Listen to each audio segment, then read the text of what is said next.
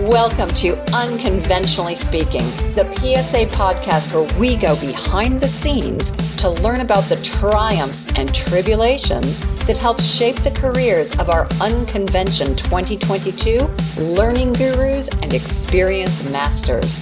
Not only will you get a sneak peek into their session, you'll also gain valuable insight into the speaking business and tips on how to navigate the challenges and opportunities that lie ahead.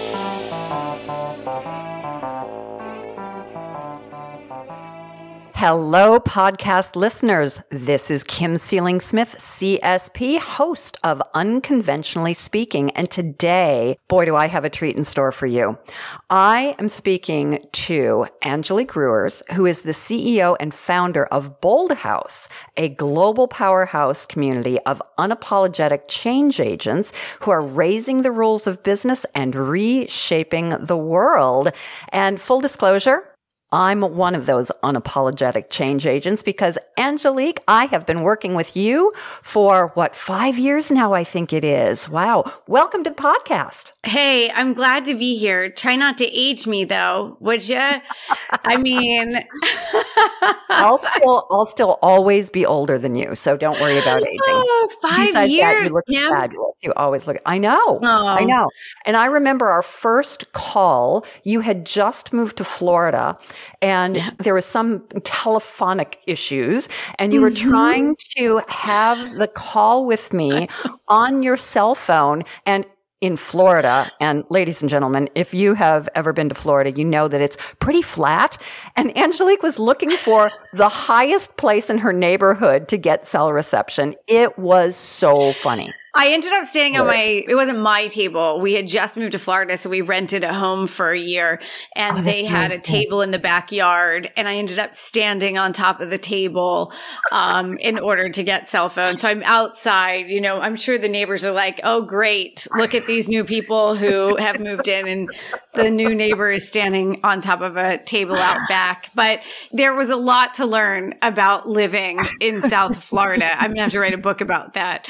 But it was, Kim, I think as you said, that 5 years, and I know a lot of folks who are listening are obviously people who are go-getters. They're driven. It's why they're part of the organization, why they're listening to this podcast.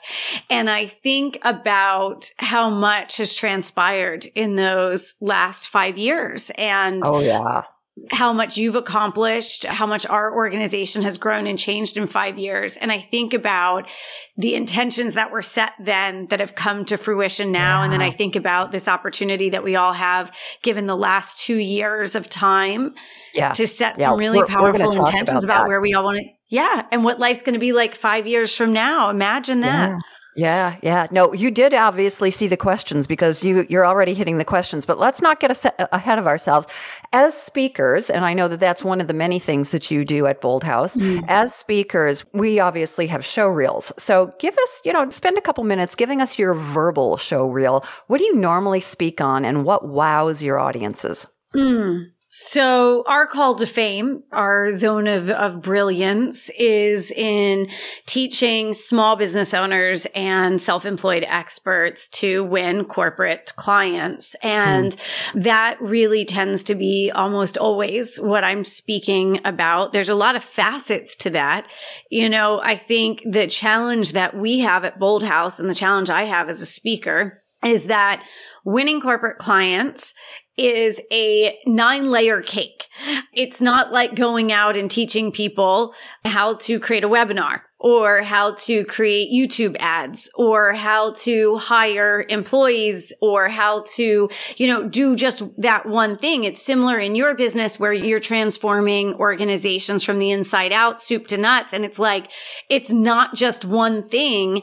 And if you pull on one thread of spaghetti, you end up pulling with it every other topic, right? And I know you have that challenge in organizations as well, because you can't just fix recruiting or just fix engagement or just fix culture. And so we talk about winning corporate clients, and almost always what I find myself talking about is how do you really get to conversations with decision makers? Because anything else, right? Like anything else that you do, and I was just just listening to somebody's video and I was arguing with the video. I mean, the video can't hear me, but I'm arguing with the video.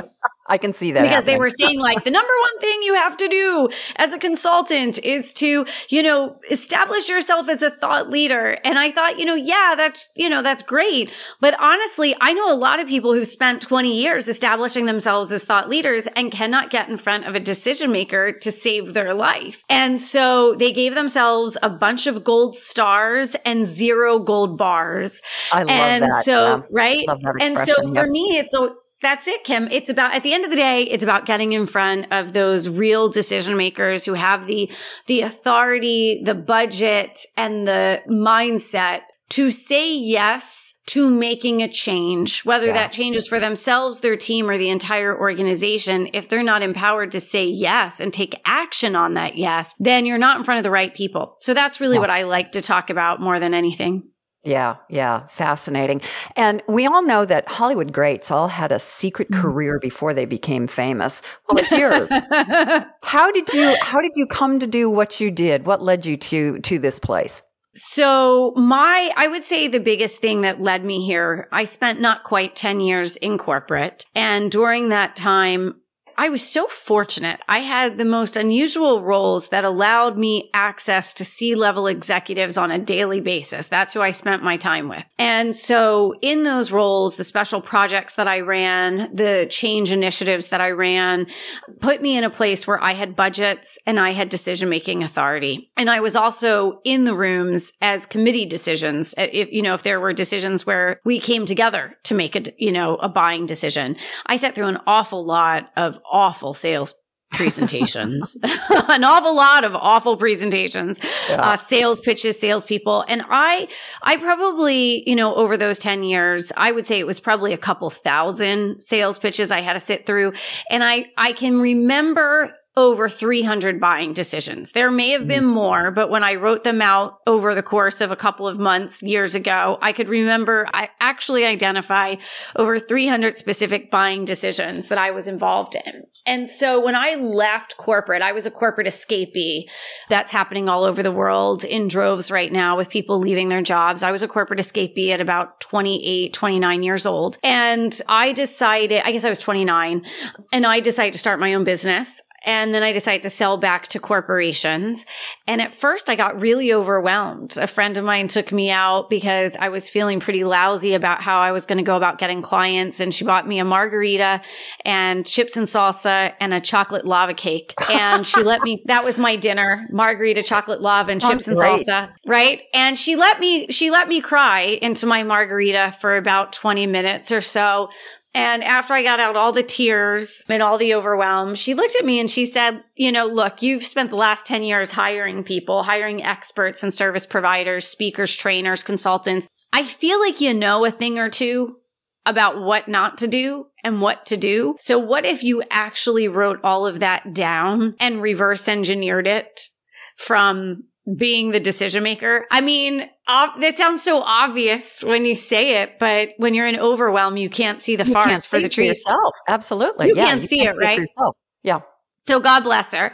So by the time I finished that chocolate lava cake and that margarita or 3, everything made a lot more sense. And I did. I created a system, a framework, a process for getting in front of decision makers and having conversations in a way not based on what sales training tells you to do or what a lot of these people who came up through sales organizations and are out there teaching people. Because, a lot of them are salespeople.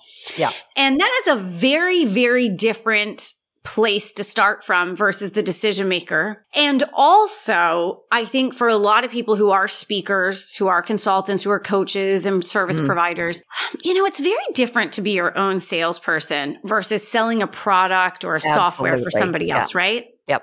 And it's like you feel sick to your stomach if you have to do certain things. So so that's how I got that sort of the story behind the story. But thank God for that margarita dinner because it really changed my whole perspective, Kim. So we all need, the sharpest knife can't carve its own handle, right? Yeah. No, that is absolutely true. Absolutely true. So what made you decide to become a corporate escapee? What drove you to start your own business? Oh, there were a couple of things. I work insane hours now, but I worked insane hours then, and it was pretty thankless.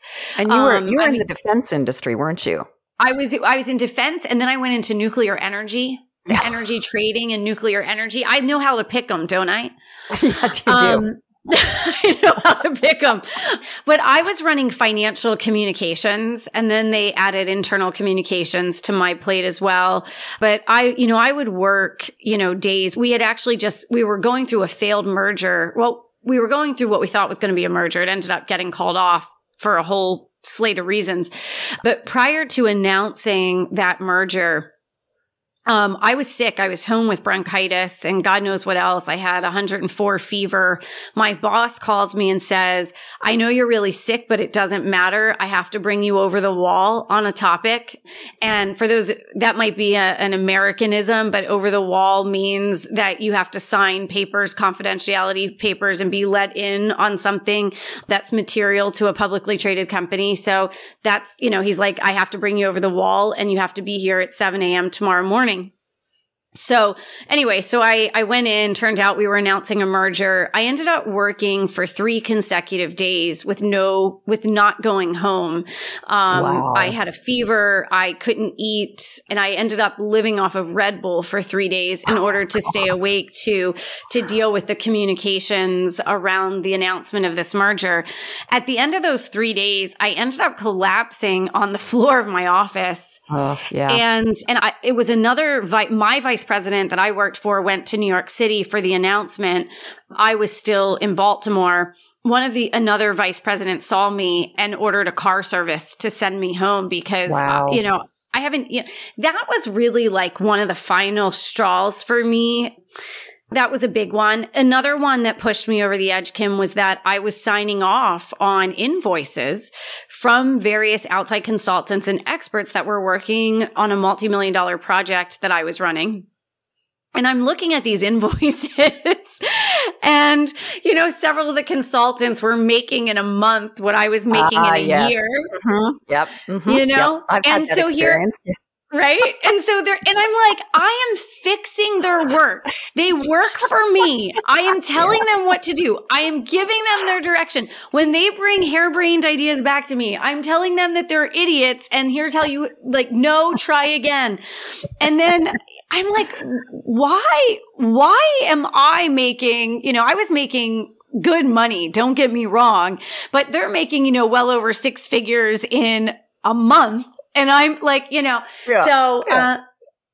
hurt, that hurt, Kim. Yeah. So those were some of the big reasons. And also, honestly, the last one I'll tell you, and you'll appreciate this, is that I was up for essentially a role that had opened, and they ended up putting another woman in there who had only been with our company for a week. And I ended up challenging them on it and basically refused to report to her. And they wanted me to train her. And when I challenged them on the decision, because I had been running everything as an acting director, and they said to me, but you're like, yes, everyone agrees that you're doing the best job of anyone who's ever been in this role, but we just feel you're too young to be able to have that title. Oh, yeah. Mm-hmm. And so... so basically I was like, yeah, I'm done. Like, all 3 of those things combined were sort of, it was 3 strikes, you're out. And so, here's what's great. When I walked into my boss's office to resign, he ended up being my first, really second. He didn't know I had already lined up a first client, but he was basically my second client because he said, well, then I'll hire you back as our consultant. So I ended up, I ended up getting the higher role than even what was open because I ended up being the strategic consultant back to them. Right. Yeah. And I'm sure it hasn't been an easy journey having your own business. Has there ever been a time, and I know, since I know you, I know that it hasn't been an easy journey. Has there ever been a time when since you started your own business, since you started BoldHaus, because you have had your own communications business before, but since you started BoldHaus in the iteration that it is now, has there ever been a time when you just wanted to throw it all in? What happened? And how did you end up keeping going? Yeah. It's funny because there's a story I sometimes tell about the first big event, that I had, and some of the nightmare of that first big conference when I got in over my head with the budget I had and the small team I had. But I still didn't want to throw it in then. The time I wanted to throw it in was actually right after we had moved to Florida. And I was pretty frustrated because I had to fire 2 people on my team. There had been funny business. I'm going to be careful with my words. There was funny business going on with our financials and the individual who was managing the books, and some real bad stuff going on there. And so I had to, and I'm even talking about things like, the one thing I can say is that I was seeing cooked books, if that meant, like, I wasn't even seeing the real numbers, and there were really bad decisions being made on agreements to various vendors on what we'd pay, and just bad news stuff, And so we ended up letting go of a couple of people, but then the financials were in worse shape than I thought they were. Like, I thought we were in one place, and then when we got in there, and then to add to that, I guess I should say, is that there was this huge tax mistake that had been made. And that's what I mean about the financials not being where they need it to be, because all of a sudden I had this huge tax bill because of a mathematical error. I had this massive, tax bill. So I had team turnover. I had a tax issue that we had to take care of. And as soon as we found it, we knew we had to take care of it. It wasn't, we were like, oh my gosh, we have to fix this. We have to, be right on our numbers on this. So we did fix it, but it sucked. It really sucked. And so I would just say it was really then when I was like, do I want to keep doing this? Because I felt like I can't pay attention to everything all the time. I need to be able to trust people. Yeah. Like, you have to be able to trust your team. And it's not that you don't have to mind the store, but if you're asking certain questions and you're getting certain answers, and it's not, the answers are a lie, and again, it's trust but verify. It was a tough lesson for me to learn, but I think that was really, Kim, it just happened all at once. It was like, it exploded, So we turned things around in 6 months. We got everything. We rebuilt the team. We took care of the tax issue. We brought in all of a sudden overnight, we fixed our profit margin. And that would be my piece of advice to everybody. It wasn't a top line issue. It was a profit margin issue that I had. Yeah. And so that, I feel like, can creep up on you really quickly. That was definitely a tough lesson. Yeah. And what made you decide to keep going? Why didn't you throw it all in? Why did I keep going? Well, I think the first thing is I'm a pretty stubborn individual. Really? So I know I'm pretty stubborn. So I think part of it was just, I wanted to fix it first. Like, I didn't want to make a decision not to do something because there was a bit of a mess. I felt like, well, let me clean this up. And then let me get through this. Let's clean up some of these issues that have come up with the team and otherwise, and then go from there. I actually didn't know for a little while. I actually went and bought I bought a franchise. I remember that. Remember that? And I bought what kind of franchise it was. Oh my gosh. You guys, I know, especially down in Australia, everyone will love this. It was a franchise. It was a franchise that treats for mosquitoes. So you treat venues, wedding venues, sporting venues, homes and offices and restaurants for mosquitoes, so people can go outside and not get eaten alive by the enormous mosquitoes in Florida, right? So we bought a mosquito franchise. It's a really, and it's a great company. There's a number of those franchises here. We actually owned a massive territory here in South Florida. It went from people in other countries may not but if you've ever looked at the map of Florida and you see the massive Everglades in South Florida, we basically owned from the Everglades over to the East Coast, down to the tip of Miami and pretty far north. And it was a big territory. Yeah. It was big. But I thought to myself, let me at least have another, let me build up diversity in my portfolio and let me have another option. It turned out it really was not the right option for me. One thing I learned really quickly was the difference between business to consumer and business to business. My entire career has been in business to business. Yeah. None of my career has been in business to consumer. And so the B2C world, it felt upside down to me. Like it just felt like this alien world.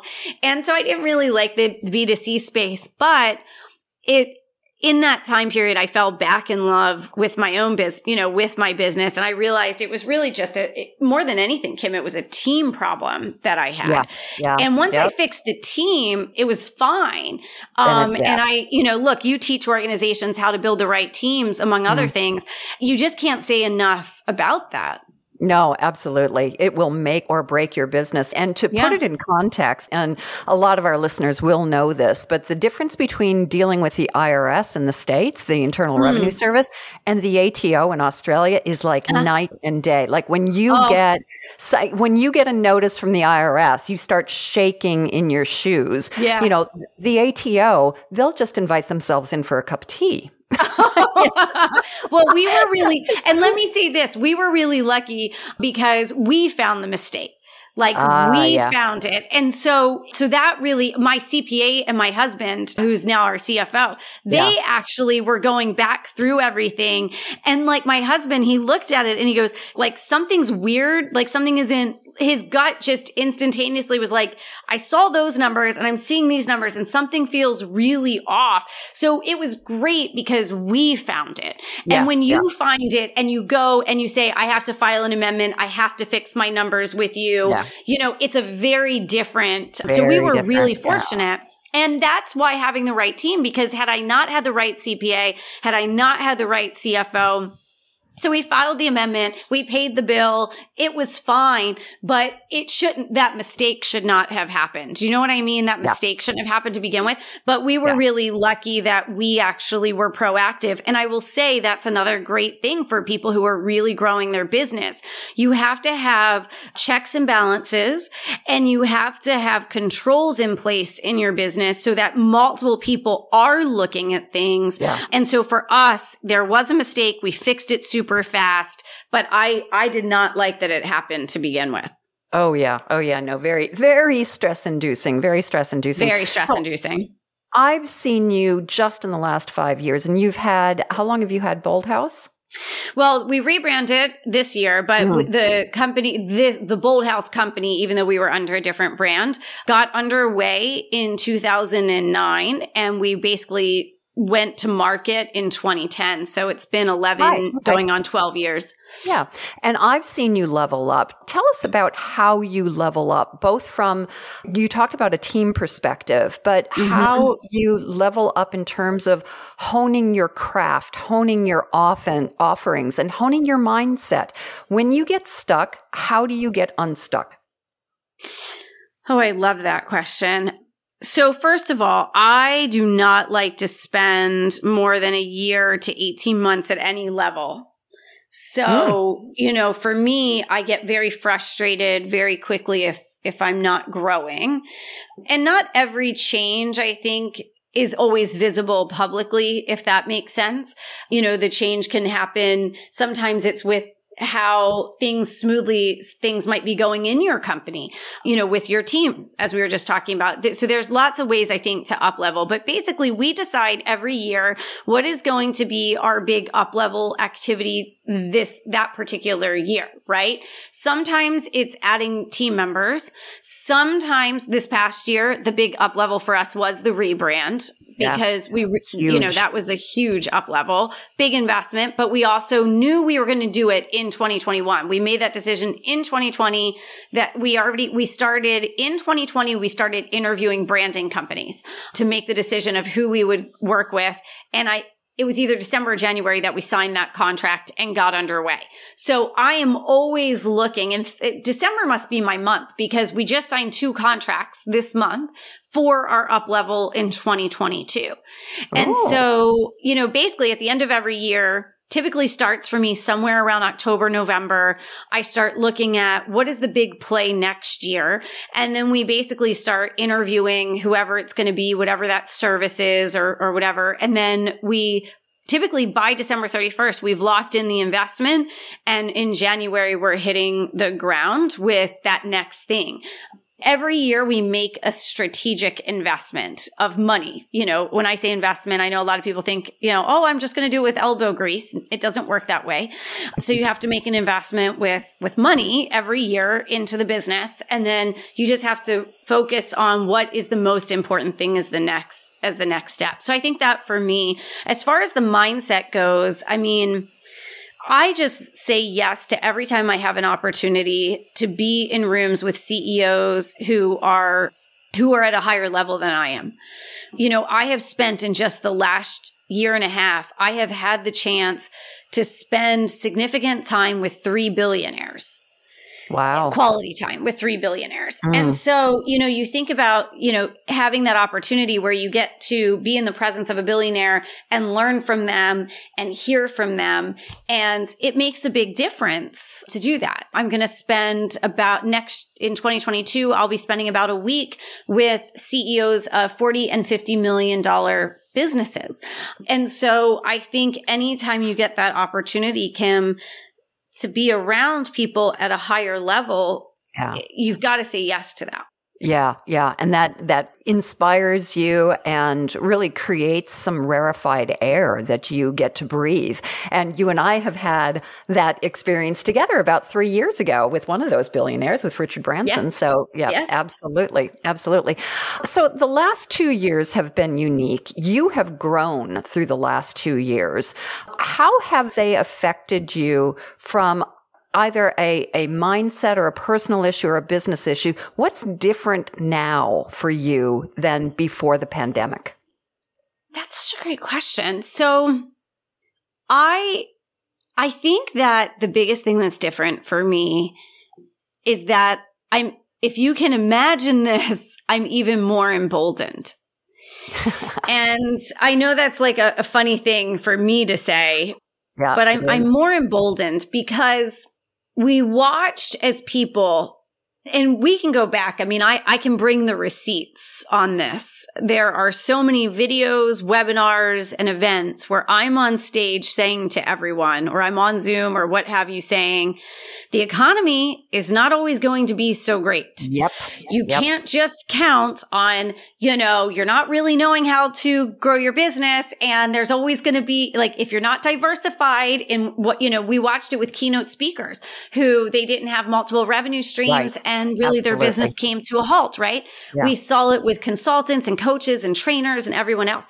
So our clients who heeded our advice, who had really well padded pipelines, who had really built, deep Rolodexes of relationships, who were able to pick up the phone and get on and talk to their clients and not afraid of their clients. And they had really cultivated those relationships, who had diversified their services, who had built up a cushion in their revenue, and had enough opportunity to be able to weather it.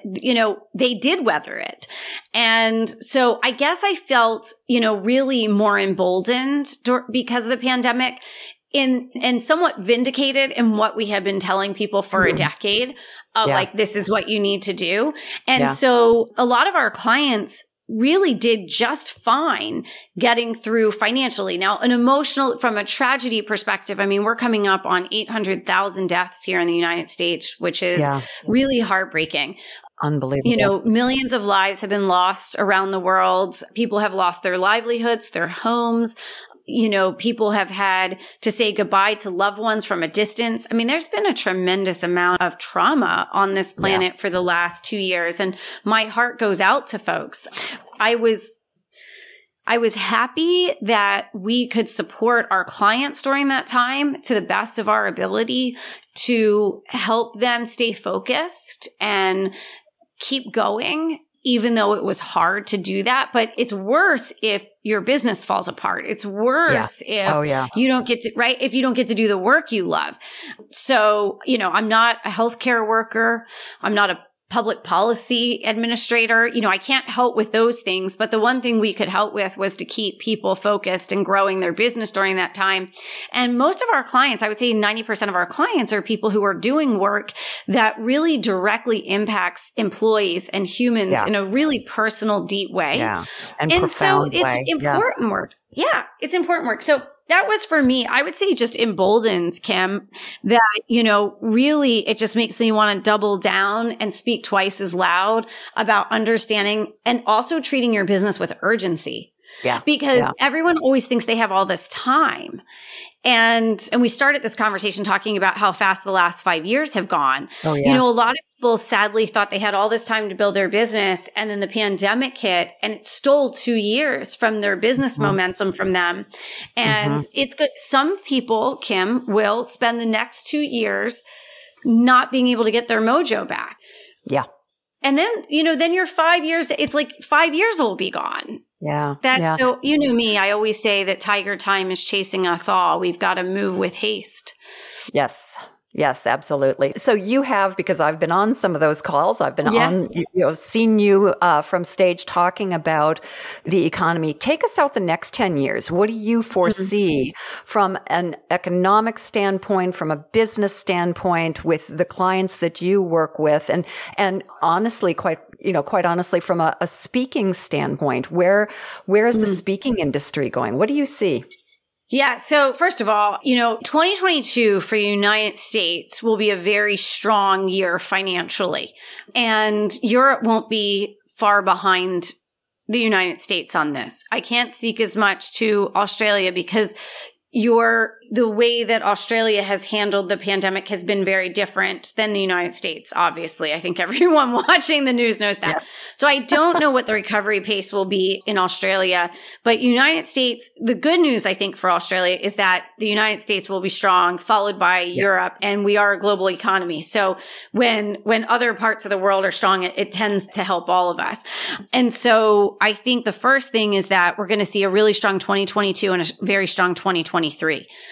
What I worry about, two things, I guess, keep me up at night. One thing that keeps me up at night for the next 10 years is the amount of disruption to jobs caused by AI and advanced automation and robotics. I'm very concerned because I don't think that we're doing enough at a elementary school, K-12, primary, depending on the terms everybody uses, primary school level. I don't think we're doing enough to prepare the world. I don't think we're doing enough to prepare people whose jobs are going away to be ready for that and starting the training now. Yeah. So I'm concerned about that impact on the economy for the next 10 years. And I would encourage speakers to really lean into that because we're already seeing. So here's the number one thing that CEOs are saying of major companies coming out of the pandemic. And the Great Resignation is actually making this happen.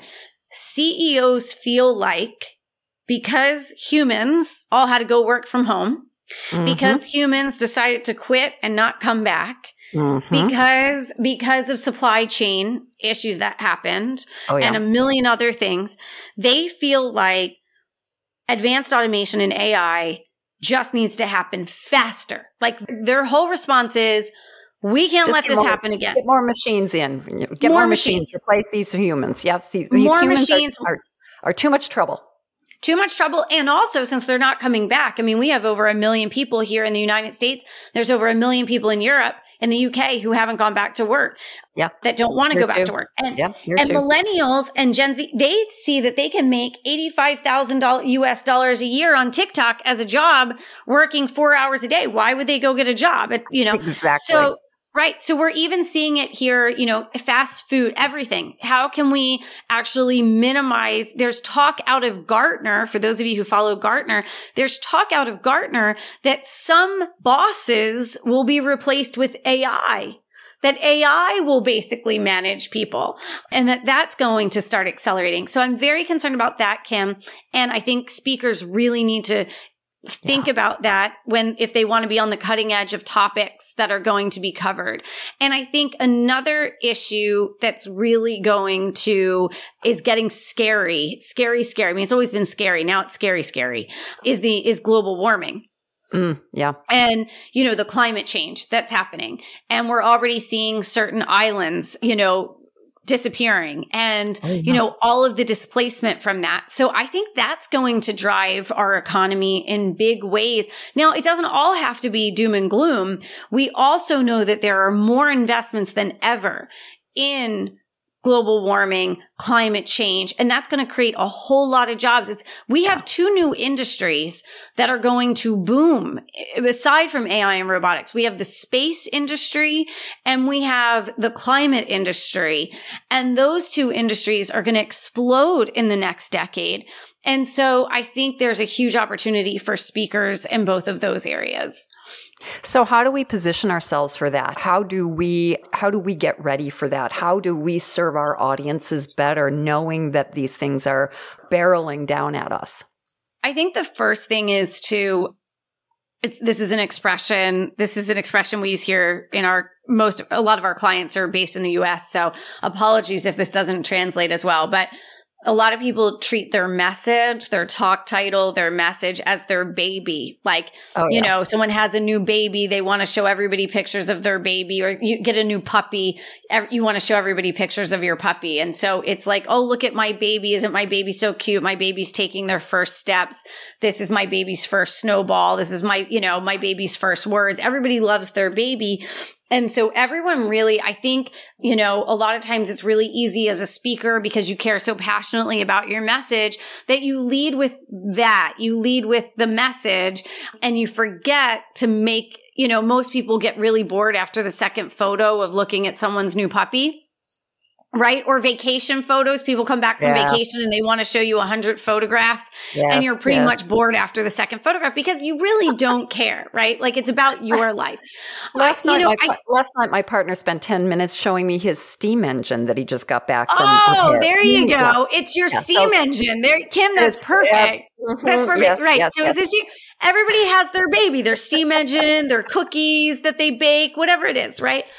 And so I think it's really important as speakers that you're really thinking about aligning the message to that particular audience. And, I actually was on a Clubhouse audio room a couple of weeks ago with a bunch of speakers from the US and Europe. And I piped in because they were asking for secrets and strategies for speakers who were just getting started. And everyone was coming, everyone had this, these are all speaker coaches and they're all, I piped in and I said, look, when I was in corporate, there were at least 10 events a year that I was involved in getting speakers for. And I've put on an event every year, if not multiple events every year, dating back to 2012. In my company. And I've helped corporate clients put on events. So I have had to book speakers, a significant number of speakers. And I can't tell you, I could tell you that I could count on one hand the number of speakers who are proactive about really taking the time to understand the purpose and mission of the event itself. Yeah. Like, what is the mission of the event? Why is that company, that organization, that association, why are they spending all of this money and all of these resources in order to bring people together? Why are they going through the headache of doing that? What is the mission of the event? And a lot of speakers really don't take the time, Kim, to understand what that is. So if you take that time and you understand what it is, then you can make yourself more valuable as a speaker. Because then you can relate to these issues. You can also bake into your talk how your message, how your strategy or the theme or whatever it is that you communicate in your talk, you can tie it to these bigger global issues. You can draw the dotted line between if I'm here talking about leadership, or I'm here talking about creativity, or I'm here talking about productivity, or I'm here talking about innovation or trust, or whatever the central theme of your keynote is, how will that help organizations and the leaders in the organization and the leaders that are sitting in the audience think about these huge retractable problems in a new light? How are you relating your message to these really big issues that leaders are contending with right now? And I don't see enough speakers doing that. I don't see them relating it to the mission of the event or to these really big issues. And I think right now in the speaking industry, it's an opportunity to really differentiate yourself. Yeah. Yeah, so important, so important. I couldn't agree more. So speaking of events, give us just a little sneak preview of what you have in store for us at Unconvention. I'm so excited about this event. I'm so honored to be there, Kim. My only regret is that this darn thing won't go away and we're virtual. It'll be amazing nonetheless. I just love meeting people in person. I just love meeting people in person, but we've done some virtual conferences ourselves and they're so great because you can actually get in a ton of content. Yeah. And just really, the nice thing is you're home, you can take copious notes, you can really stay focused. You don't have to worry about travel, but I'm still really sad I won't see you in person and meet everyone in person. So we're going to talk about these changes in getting the decision maker's attention and getting to the decision maker table, and also helping the decision makers to helping you help your customer to buy from you. I think we have to understand that we're in a place where leaders are disengaged, disinterested, and distracted. And that's true because they're completely overwhelmed and burnt out. We're dealing with massive leadership vacancies throughout organizations, massive vacancies in positions at all levels of the organization, intractable problems like the supply chain issues and some of the others that we've talked about. You look at all of this stuff that's going on and how in the world are leaders supposed to make decisions on transformation inside their organization right now when every last decision has 100 interdependencies and unknowns. And so what we really want to help speakers do is not just, it's great to get booked to speak, but that's just the beginning of the transformation that you can have for the organizations and the audiences that you're speaking to. So how do you take that? How do you take that speaker's platform, transition it into making really long-lasting transformation for organizations? And the only way you can do that is to get the undivided attention of decision makers and truly be their strategic partner in helping them make decisions, get consensus on those decisions, and say yes to transformation. So that's really what I want to talk to speakers about. At the end of the day, it's about helping everybody make more money as a speaker.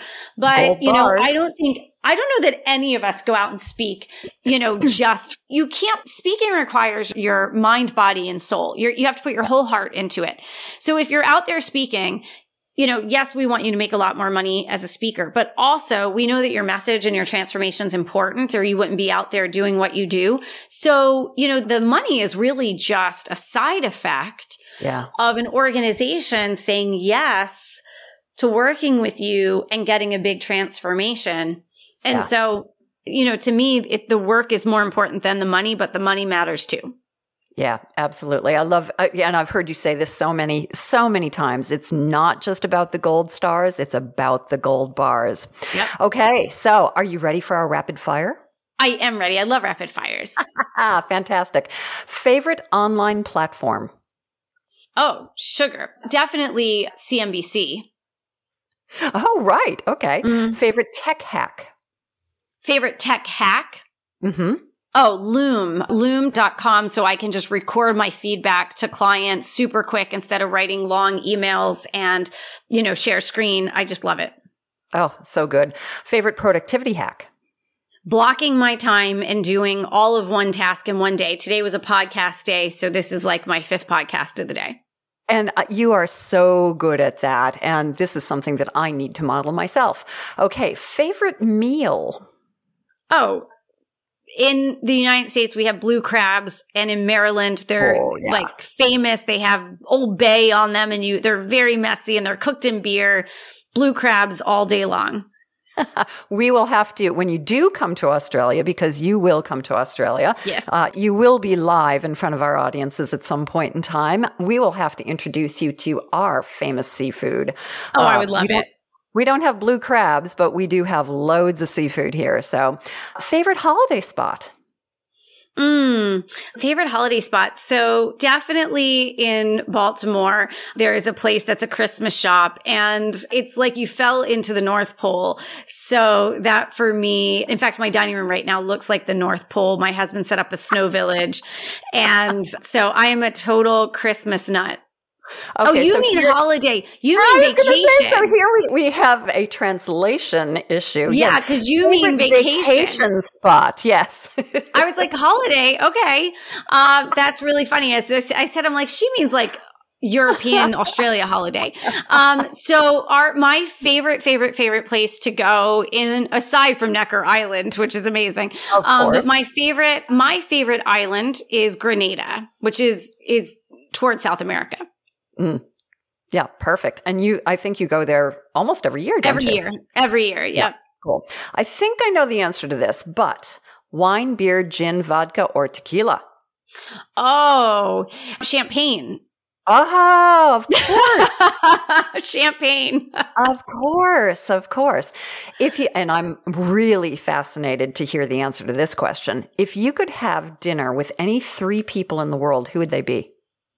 Oh, that's such a great question. Ryan Reynolds, for one. I already had dinner with Sir Richard Branson, so I'm not going to say him. Mm-hmm. I would probably Venus Williams or Serena Williams or both. If that, I can have both of them as count as one. You can have 2 for the price of 1. They're twins, so yeah. I think they're phenomenal entrepreneurs. They're phenomenal athletes. And Barack Obama. Oh, fascinating. Okay, why Ryan Reynolds? Oh, well, 1, he's absolutely just dreamy. And yes. Two, because he's a phenomenal entrepreneur. Like he is involved in so many. Yeah, he's a phenomenal entrepreneur, and he's really used his personality in order. I mean, the way he built his platform and his relationships, and he uses his personality in a certain way. He's also an entrepreneur. He's involved in all sorts of different things, kind of like Ashton Kutcher. It's really interesting I'm loving watching these celebrities move from the celebrity world and parlay celebrity into entrepreneurship. And it's really fascinating. And I would have all sorts of business questions to ask him. Yeah. And also he's dreamy. Yeah. And he's dreamy. Yes, absolutely. That goes without saying. And my last question, you are so well read and so well versed on a wide variety of topics. Where do you get your inspiration? Favorite book, podcast, or other professional inspiration? Where do you go to? So I know everyone is all about books. I get that. And I read between 50 and 100 articles a day. And I listen to financial news every morning while I'm getting ready for the kids ready for school. I'm getting ready for my day, having my coffee. Books are great, but by the time they're out, it's months and months, for a book to hit the street. And I really get my inspiration from hearing what's happening in Wall Street every morning. And most of the financial news, you have an opportunity. The CEOs will go on and they will talk about what's going on in their organization. And you learn so much. And it just gets me fired up every day because I hear every single morning, I hear opportunity.